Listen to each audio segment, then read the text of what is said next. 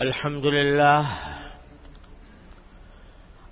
لله نحمده ونستعينه ونستغفره ونؤمن به ونتوكل عليه ونعوذ بالله من شرور أنفسنا ومن سيئات أعمالنا من يهده الله فلا مضل له ومن يضلله فلا هادي له وأشهد أن لا إله إلا الله وحده لا شريك له وأشهد أن سيدنا وسندنا ونبينا ومولانا محمدا عبده ورسوله صلى الله تعالى عليه وعلى آله وأصحابه وبارك وسلم تسليما كثيرا أما بعد فأعوذ بالله من الشيطان الرجيم بسم الله الرحمن الرحيم ويل لكل همزة لمزة الذي جمع مالا وعدده يحسب أن ماله أخلده كلا لينبذن في الحطمة وما أدراك ما الحطمة نار الله الموقدة التي تطلع على الأفئدة إنها عليهم مؤصدة في عمد ممددة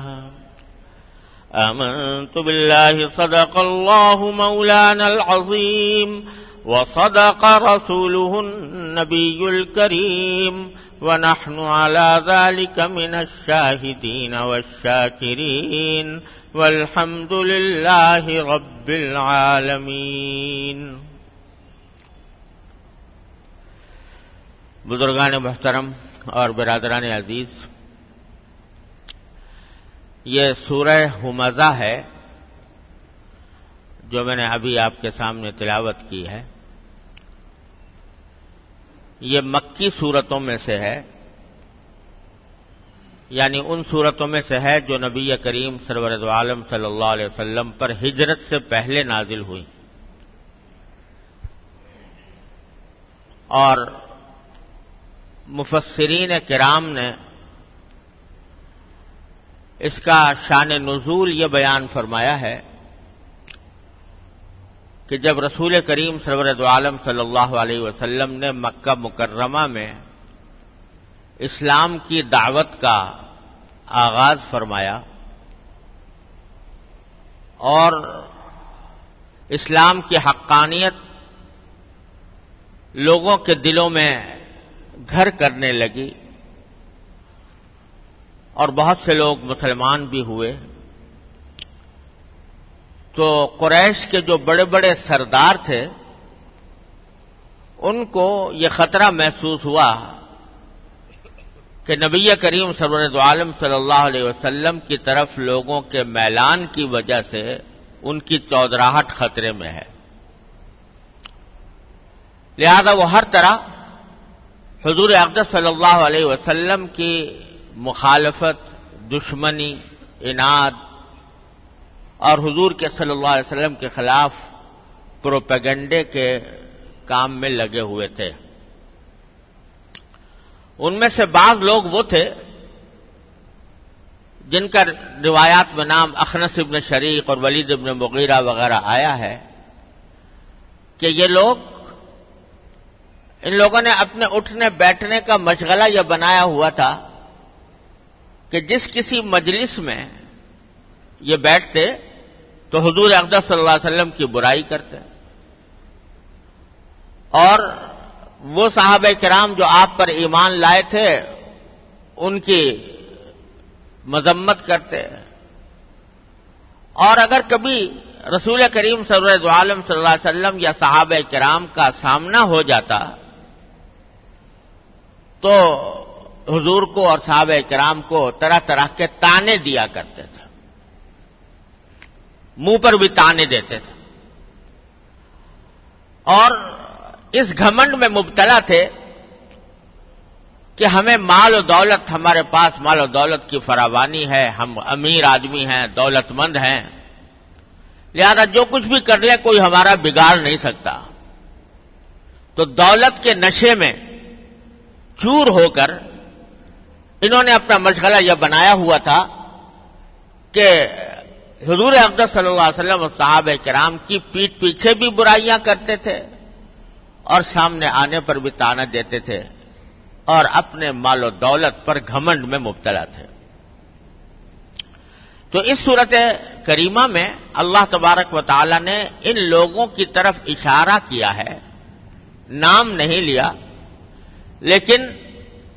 ان کے اس طریقہ کار کی طرف اشارہ کیا ہے، لیکن عام لفظوں میں کیا ہے۔ تو پہلے میں ترجمہ کرتا ہوں سورت کا، اس کے بعد اس کی کچھ تشریح انشاءاللہ عرض کروں گا۔ اللہ تعالیٰ اپنے رضا کے مطابق بیان کرنے کی توفیق عطا فرمائے۔ فرمایا ویل لکل ہمزۃ لمزہ، بڑی خرابی ہے ہر اس شخص کی جو پیٹھ پیچھے لوگوں کی برائیاں کرنے کا عادی ہو، اور جو تانے دینے کا، منہ پر تانے دینے کا عادی ہو، جس نے مال اکٹھا کیا ہو اور اس کو ہر وقت گنتا رہتا ہو، الذی جمع مالا وعددہ یحسب ان مالہ اخلدہ، اور وہ یہ گمان کرتا ہے، یہ سوچتا ہے، یہ خیال کرتا ہے، یہ گمان کرتا ہے کہ اس کا مال اس کو ہمیشہ زندہ رکھے گا، اس کے مال نے ہمیشہ اس کو جاویدانی بنا دیا ہے، یعنی ہمیشہ اس کو زندہ رکھے گا۔ ایسے آدمی کی بڑی خرابی ہے جو پیٹھ پیچھے غیبتیں کرنے والا ہے، جو منہ پر تانے دینے والا ہے، جس نے مال اکٹھا کیا ہے اور گن گن کر رکھا ہے، اور وہ یہ سمجھتا ہے کہ اس کا مال اسے ہمیشہ زندہ رکھے گا۔ کلا، باری تعالیٰ فرماتے ہیں ہرگز نہیں، یہ اس کا مال و دولت اس کے کچھ کام نہیں آئے گا۔ لَيُنبَذَنَّ فِي الْحُطَمَةِ، اس کو ضرور پھینک دیا جائے گا ایک چورا چورا کر دینے والی آگ میں، ایسی آگ میں جو چورا چورا کر دے گی، ہڈیوں کا چورا بنا دے گی، ہڈیوں کا توڑ پھوڑ کر کے چورا بنا دے گی۔ پھر باری تعالیٰ فرماتے ہیں وَمَا أَدْرَاكَ مَا الْحُطَمَةُ، اور حضور اقدس صلی اللہ علیہ وسلم سے خطاب کر کے فرماتے ہیں کہ آپ کو کیا معلوم کہ وہ چورا چورا کر دینے والی چیز کیا ہے؟ نار اللہ الموقدہ، وہ اللہ کی سلگائی ہوئی آگ ہے، وہ آگ ہے جو اللہ نے بھڑکائی ہے، اللہ نے سلگائی ہے۔ نار اللہ الموقدہ التی تطلع علی الافئدہ، یہ وہ آگ ہے جو انسانوں کے دلوں تک جا پہنچے گی۔ انہا علیہم مؤصدہ، اور اس آگ کو ان پر بند کر دیا جائے گا، یعنی وہاں سے وہ نکلنے کا کوئی راستہ نہیں ہوگا۔ فی عمد ممددہ، اور وہ لمبے لمبے ستونوں کے اندر گھری ہوئی ہوگی، آگ کے لمبے لمبے شعلے ستونوں کی شکل میں اس آدمی کو گھیرے ہوئے ہوں گے، جہاں سے وہ نکلنے کا کوئی راستہ نہیں پائے گا۔ یہ ہے آیت اس سورت کا ترجمہ۔ اس میں اللہ تبارک و تعالی نے ان کافروں کی طرف خاص طور پر اشارہ کیا ہے جو نبی کریم صلی اللہ علیہ وسلم کی مذمت کیا کرتے تھے غیبت کرتے تھے، تانے دیتے تھے، اور بتایا ہے کہ یہ دنیا کے اندر چند روز جتنے چاہیں مزے اڑا لیں، ان کی دولت ان کو کبھی ہمیشہ زندہ نہیں رکھے گی. ایک وقت آئے گا کہ سب کچھ چھوڑ چھاڑ کر دنیا سے جائیں گے، تو اس وقت ان کو پھینکا جائے گا ایک آگ میں، اور اس آگ کی تعریف کرتے ہوئے باری تعالیٰ نے فرمایا کہ یہ آگ ایسی ہوگی جو دلوں تک جا پہنچے گی. یہ عجیب تعبیر اختیار فرمائی ہے اللہ تبارک و تعالیٰ نے کہ وہ دلوں تک جا پہنچے گی، کیونکہ دنیا میں صورتحال یہ ہوتی ہے، اللہ بچائے، اگر کسی شخص کو آگ لگ جائے اس کے جسم پر، تو پہلے وہ کھال کو جلاتی ہے، پھر گوشت کو جلاتی ہے، پھر ہڈیوں کو جلاتی ہے، پھر کہیں جا کر دل تک پہنچتی ہے. لیکن جب دل پر پہنچنے سے پہلے ہی انسان کا خاتمہ ہو چکا ہوتا ہے. قبل اس کے کہ آگ دل تک پہنچے اور اس کو جلائے، اس سے پہلے ہی انسان موت کے منہ میں چلا جاتا ہے. دنیا کی آگ کا یہ معاملہ ہوتا ہے. لیکن اس آگ کے بارے میں فرمایا کہ یہ جلائے گی، اور جلانے کے نتیجے میں موت واقع نہیں ہوگی، بلکہ یہ دل کو بھی اس حالت میں جا کر جلائے گی کہ انسان زندہ ہوگا اور اس آگ کی تکلیف کو، جو دل کو پہنچنے والی تکلیف ہے، اس کو بھی محسوس کرے گا. ایسی آگ ہوگی. اور حضرت شاہ عبدالعزیز صاحب محدث دہلوی رحمۃ اللہ علیہ، جو بڑے درجے کے علماء میں سے گزرے ہیں ہمارے ہندوستان میں، دہلی کے حضرت شاہ ولی اللہ صاحب رحمۃ اللہ علیہ کے صاحبزادے ہیں، انہوں نے اپنی تفسیر میں یہ بات لکھی ہے کہ دیکھو، اللہ تعالی نے جب یہ فرمایا کہ وہ اللہ کی سلگائی ہوئی آگ ہے، تو آگ کا مطلب تو ہر ایک آدمی کو پتا ہے کہ کیسی ہوتی ہے، اور یہ فرمایا کہ وہ آگ ایسی ہے جو ہڈیوں کو بھی توڑ پھوڑ کر چورا بنا دے گی. لیکن جب یہ فرمایا کہ ہم اس کو توڑ پھوڑ کرنے والی، چورا کرنے والی آگ میں ڈالیں گے، تو فرمایا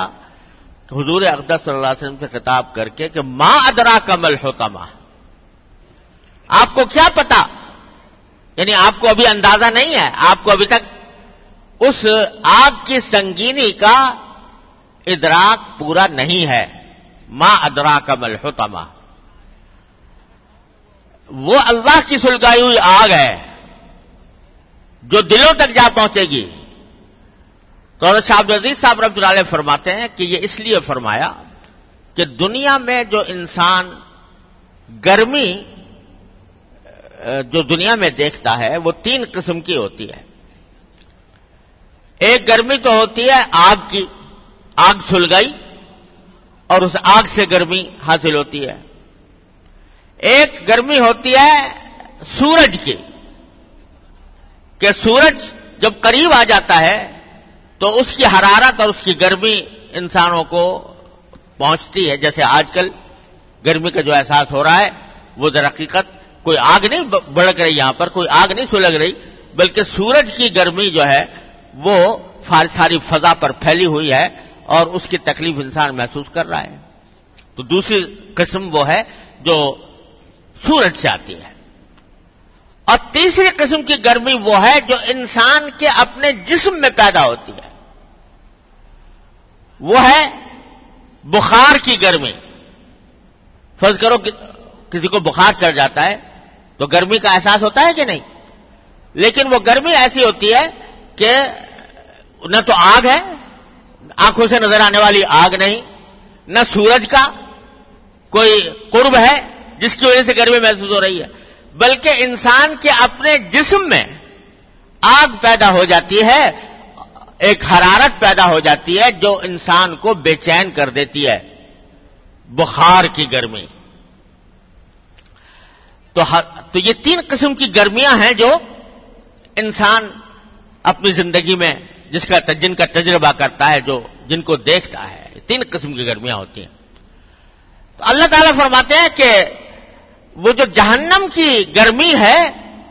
وہ ان تینوں میں سے کسی گرمی میں داخل نہیں. ایک چوتھی قسم کی گرمی ہوگی جو اللہ کی سلگائی ہوئی ہے، نار اللہ الموقدہ، وہ اللہ کی سلگائی ہوئی ہے، اللہ کی بھڑکائی ہوئی آگ ہے، اور وہ انسان کے دلوں تک جا پہنچے گی. یہ اس سے اشارہ اس بات کی طرف فرمایا کہ حضرت شاہ صاحب فرماتے ہیں کہ وہ جہنم کی آگ جو ہے وہ ہے تو تینوں قسم کی گرمیوں سے علیحدہ، لیکن کچھ مشابہت اس میں بخار والی جو انسان کے جسم کے اندر سے پیدا ہوتی ہے، اس گرمی کی کچھ مشابہت اس میں ہے کہ بظاہر دیکھنے میں نظر نہیں آ رہی، لیکن انسان کو اپنے جسم میں آگ محسوس ہو رہی ہے بخار کی وجہ سے. اس قسم کی گرمی اس سے کچھ مشابہ ہے. لیکن ہوتا کیا ہے بخار کی گرمی میں کہ جب تیز بخار چڑھتا ہے تو اس کے بعد جب وہ اندر سلگتا رہتا ہے، گرمی سلگتی رہتی ہے تو پھر کسی وقت وہ مسامات کے ذریعے خارج ہونا شروع ہوتی ہے. انسان کے مسامات میں سے مسامات سے نکلتی ہے، جس کے نتیجے میں پسینہ آتا ہے، اور پسینے کے نتیجے میں گرمی کا احساس کم ہو جاتا ہے. تو اللہ تعالیٰ فرماتے ہیں کہ وہ جو گرمی ہے نار اللہ الموقدہ وہ دلوں تک پہنچی ہوئی ہوگی، لیکن اس کے باہر نکلنے کا کوئی راستہ نہیں. انہا علیہم موصدہ، وہ ان کے اوپر بند کر دی گئی ہے. یعنی جس طرح بخار کی گرمی بند نہیں ہوتی بلکہ مسامات کے ذریعے باہر نکل سکتی ہے، نکل آتی ہے، پسینہ آ جاتا ہے، بخار اتر جاتا ہے یا گرمی کے اندر کمی واقع ہو جاتی ہے، تو یہ ایسا وہاں نہیں ہوگا بلکہ وہ ان کے اوپر بند کر دی گئی ہے فی عمد ممددہ. اور اس طرح ہو گئے جیسے کہ شعلے ہیں آگ کے، وہ چاروں طرف سے ستونوں کی شکل میں انہوں نے محاصرہ کیا ہوا ہے انسان کا، اور اس سے نکلنے کا کوئی راستہ نہیں ہے. یعنی نہ وہ گرمی باہر نکل سکتی ہے ان کے جسم سے، اور نہ وہ اس گرمی سے باہر نکل سکتے ہیں. ایسا ہے جیسے کہ ستونوں نے چاروں طرف ان کا محاصرہ کیا ہوا ہے اور باہر نکلنے کا کوئی راستہ نہیں. العیاذ باللہ العلی العظیم. اللہ تعالیٰ ہر مسلمان کو اس سے اپنی پناہ میں رکھے. یہ شدید نقشہ کھینچ دیا اللہ تعالیٰ نے جہنم کے عذاب کا. اللہ تعالیٰ ہر مسلمان کو اس سے بچائے. اور یہ عذاب بیان فرمایا گیا اس شخص کے لیے جس میں یہ 3 باتیں پائی جا رہی ہوں، 3 یا 4 باتیں پائی جا رہی ہوں. تو ہمزہ لمزہ الذی جمع مالا وعددہ یحسب ان مالہ اخلدہ، یہ 4 باتیں جس میں پائی جا رہی ہوں اس کے لیے یہ عذاب. اور جیسا کہ میں نے شروع میں عرض کیا تھا کہ اصل میں تو نازل ہوئی تھی یہ ان کافروں کے بارے میں جو ہر وقت نبی کریم صلی اللہ علیہ وسلم کی غیبتیں بھی کرتے تھے، طعنے بھی دیتے تھے، اور مال کے گھمنڈ میں مبتلا تھے، دولت کے گھمنڈ میں مبتلا تھے. لیکن ان کافروں کا نام یہاں پر نہیں لیا گیا، نہ کافر کا نام لیا اور نہ کافروں کا ذکر کیا، بلکہ ان کے اوصاف بیان فرمائے کہ یہ ان کے اوصاف ہیں کہ وہ غیبت کرنے والے ہیں، طعنہ دینے والے ہیں، مال کو جمع کرنے والے ہیں، گن کر رکھنے والے ہیں، سمجھتے ہیں کہ مال ان کو ہمیشہ زندہ رکھے گا. یہ اس لیے تاکہ مسلمانوں کو بھی تنبیہ کی جائے کہ یہ اوصاف جو ہیں یہ در حقیقت کافروں کے اوصاف ہیں. مسلمان کو ان اوصاف سے بالکل پاک صاف ہونا چاہیے. لہذا یہ اس قسم کا عذاب اس شخص کو بھی ہو سکتا ہے، اللہ بچائے، کہ جو ہو تو مسلمان لیکن ان برائیوں میں مبتلا ہو. تو 3 برائیاں خاص طور پر بیان فرمائی گئی ہیں جن سے اس صورت میں مسلمانوں کو بھی متنبہ کیا گیا ہے کہ تم اپنی زندگی میں اپنے آپ کو ان 3 باتوں سے بچاؤ. پہلی چیز ہے ہمزہ. ہمزہ کے معنی مانا ہے وہ شخص جو غیبت کا عادی ہو، غیبت کا عادی ہو، یعنی کسی کے پیٹھ پیچھے کسی کی غیر موجودگی میں اس کی برائی کرے۔ وہ آدمی جس کی برائی کر رہا ہے وہ موجود نہیں ہے اور اس کی برائی کر رہا ہے آدمی، اس کو غیبت کہتے ہیں، اور اسی کو حمز کہا جاتا ہے۔ اور ہمزہ کے معنی وہ شخص ہے کہ جو غیبت کرتا رہتا ہو، غیبت کا عادی ہو۔ تو اس میں اس کے لیے فرمایا بڑی خرابی ہے اس کے لیے۔ تو اس میں مسلمانوں کو بھی متنبہ کیا گیا ہے کہ وہ غیبت کے گناہ سے اپنے آپ کو بچانے کی کوشش کریں۔ اور غیبت وہ گناہ ہے جس کے بارے میں قرآن کریم میں وہ الفاظ استعمال فرمائے گئے ہیں جو اور کسی گناہ کے لیے نہیں فرمائے گئے۔ قرآن کریم میں سورہ حجرات میں فرمایا وَلَا يَغْتَبْ بَعْضُكُمْ بَعْضًا، تم میں سے کوئی کسی دوسرے کی غیبت نہ کرے۔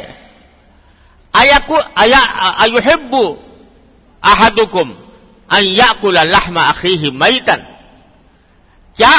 تم میں سے کوئی اس بات کو پسند کرتا ہے کہ اپنے مردار بھائی کا گوشت کھائے؟ ایک تو انسان کا گوشت کھانا،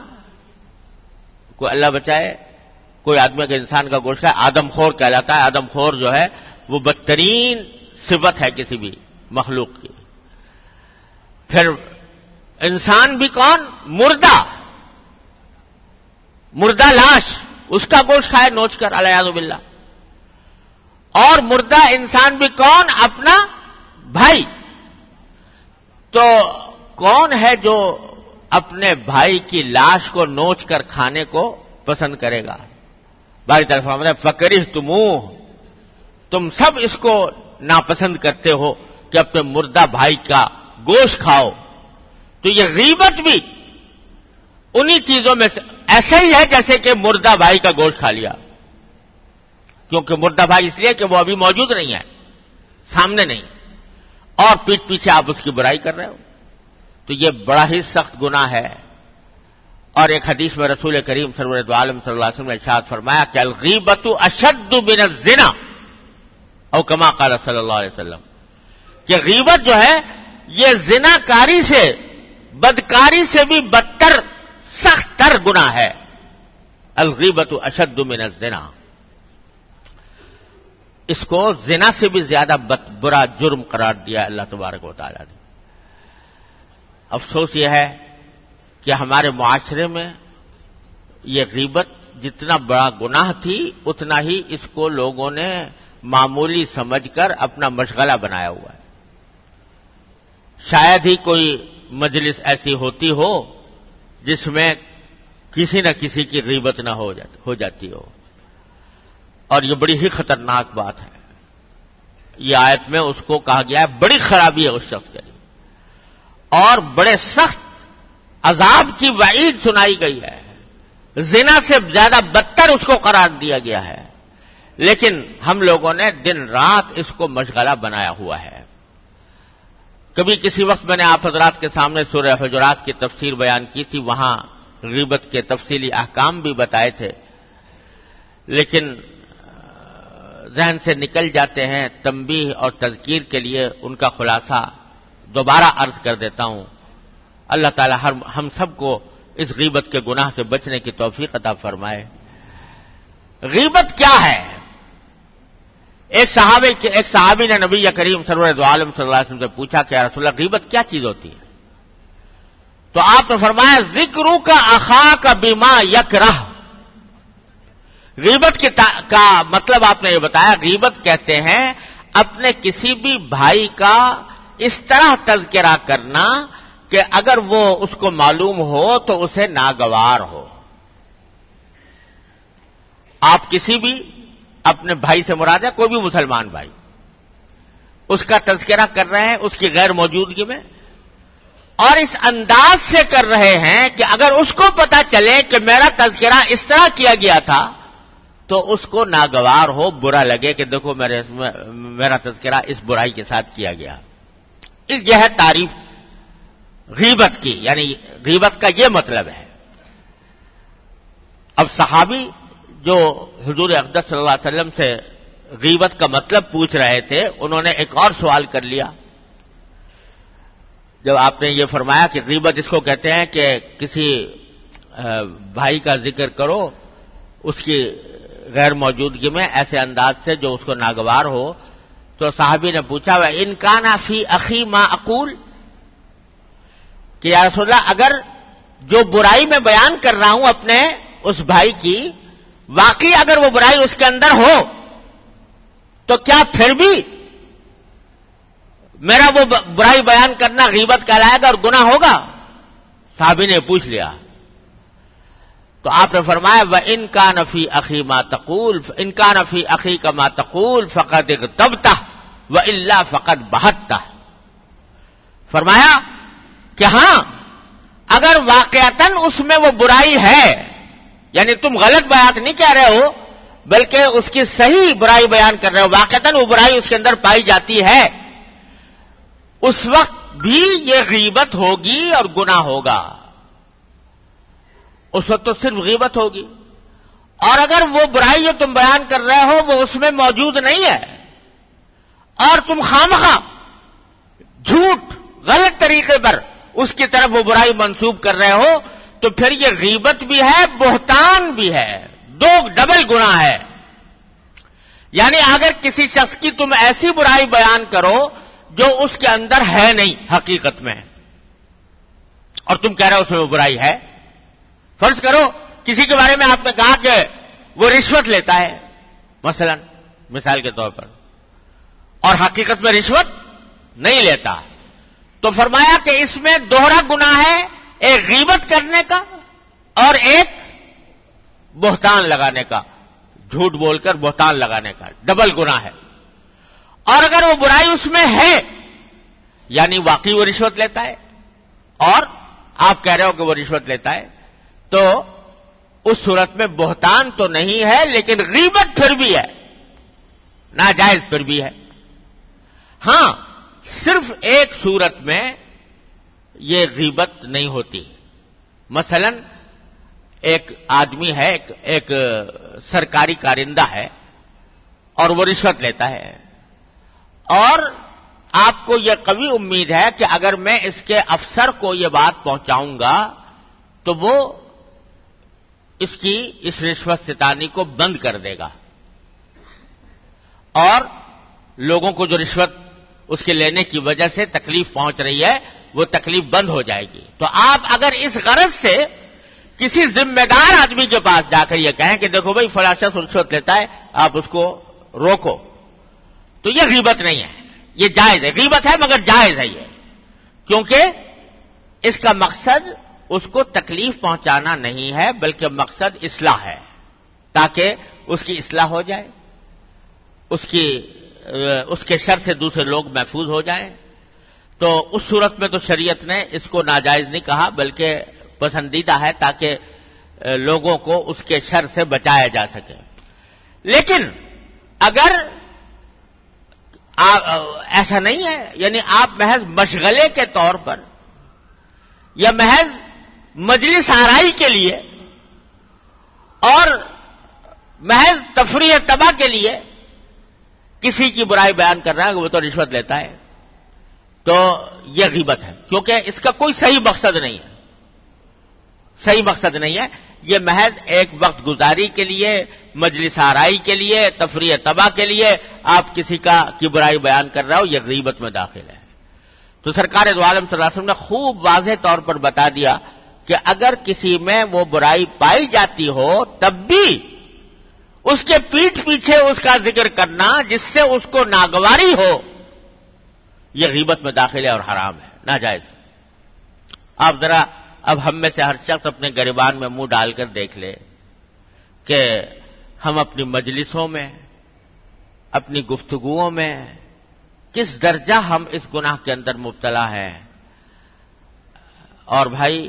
جب تک کہ اس گناہ کی برائی دل میں نہ بیٹھے اور جب تک اس گناہ کا وبال ذہن میں نہ آئے، اس وقت تک اس سے بچنا بڑا مشکل ہے۔ آج لوگ کہتے ہیں بھئی کیسے بچیں، ہر مجلس کے اندر غیبت ہو رہی ہے۔ ارے بھائی اگر یہ بچنا ناممکن ہوتا تو اللہ تبارک و تعالی ہمیں اس کا بچنے کا حکم نہ دیتے، اگر ہمارے اختیار سے باہر ہوتا، کیونکہ اللہ تعالیٰ نے فرمایا لا یکلف اللہ نفسا الا وسعها، اللہ تعالیٰ کسی کو بھی ایسی تکلیف نہیں دیتا جو اس کی وسعت سے باہر ہو، اس واسطے لازماً یہ ہمارے اختیار میں ہے، لیکن چونکہ عادی ہو گئے ہیں، عادت پڑ گئی ہے، اس واسطے اس کو چھوڑنا مشکل نظر آتا ہے۔ لیکن اگر عزم کر لے انسان اور دل میں ٹھان لے کہ غیبت نہیں کروں گا تو پھر اللہ تعالیٰ کی طرف سے مدد بھی ہوتی ہے۔ تو بھائی آج وقت ختم ہو رہا ہے، تو آج اتنی ہی بات اگر ہم اپنے دل میں یہ ارادہ پیدا کر کے یہاں سے اٹھیں، اللہ تبارک و تعالیٰ اپنی رحمت سے ہمیں توفیق عطا فرمائے کہ غیبت نہیں کریں گے چاہے کچھ ہو جائے۔ شیطان جو ہے نا یہ بڑا خراب چیز ہے، یہ انسان کو بہکاتا ہے۔ بعض اوقات کسی آدمی کا تذکرہ ہو رہا ہوتا ہے اور اچھائی سے تذکرہ ہو رہا تھا، اس کی اچھائیاں بیان کی جا رہی ہوتی ہیں، ایک دم سے اور اس کا رخ موڑ دیتا ہے، وہ ہے تو بہت اچھا آدمی مگر کے بعد پھر غیبت شروع ہو جاتی۔ تو اللہ تبارک و تعالیٰ اس شیطان کے شر سے، اس کے اغوا سے، اس کے بہکانے سے ہمیں بچائے۔ ایک دوست ایک مرتبہ انہوں نے مجھے خط میں لکھا، میں نے ایک مضمون لکھا تھا غیبت کے خلاف، تو انہوں نے مضمون میں خود مجھے خط لکھا کہ جی آپ نے تو ایسی بات لکھ دی ہے کہ اس کی وجہ سے ہماری زندگی کا سارا مزہ ہی جاتا رہے گا، کیونکہ جب ہم مجلسوں میں بیٹھتے ہیں تو پھر تو اس کے اندر سبھی طرح کی باتیں ہوتی ہیں، تو آپ نے تو مزہ ہمارا ختم ہی کر دیا مجلسوں کا۔ تو میں نے ان سے عرض کیا، میں نے کہا بھائی آپ دوسروں کی برائی بیان کر کے مزہ لے رہے ہو، اگر آپ کو پتہ چلے کہ آپ کی برائی بیان کر کے لوگ مزہ لے رہے ہیں تو پھر بتائیے آپ پر کیا گزرے گی۔ ہم نے دو پیمانے بنا رکھے ہیں، اپنے لیے کچھ اور دوسرے کے لیے کچھ اور۔ اگر کوئی ہماری غیبت کرے، ہمارے پیچھے میں پتہ چلے کہ فلاں نے ہماری بغیر موجودگی میں ہماری یہ برائی کی تھی، بتاؤ دل پر کیا گزرے گی؟ بتاؤ کتنا افسوس ہوگا، کتنی تکلیف ہوگی، کتنا صدمہ پہنچے گا۔ لیکن دوسروں کی برائی کرتے وقت یہ خیال نہیں آتا کہ ان کو بھی یہ صدمہ پہنچ سکتا ہے، ان کو بھی تکلیف ہو سکتی ہے۔ تو اس واسطے اس کو ذہن میں رکھ کر جب کسی کا تذکرہ کرو تو اپنے آپ کو اس جگہ کھڑا کر کے دیکھ لو کہ اگر میرا تذکرہ ہو رہا ہو کہیں اس طرح تو اس کے اوپر اس کا کیا انجام ہوگا۔ اللہ تعالیٰ اپنی رحمت سے، اپنے فضل و کرم سے ہم سب کو اس برائی سے بچنے کی توفیق عطا فرمائے۔ وآخر دعوانا الحمدللہ رب العالمین۔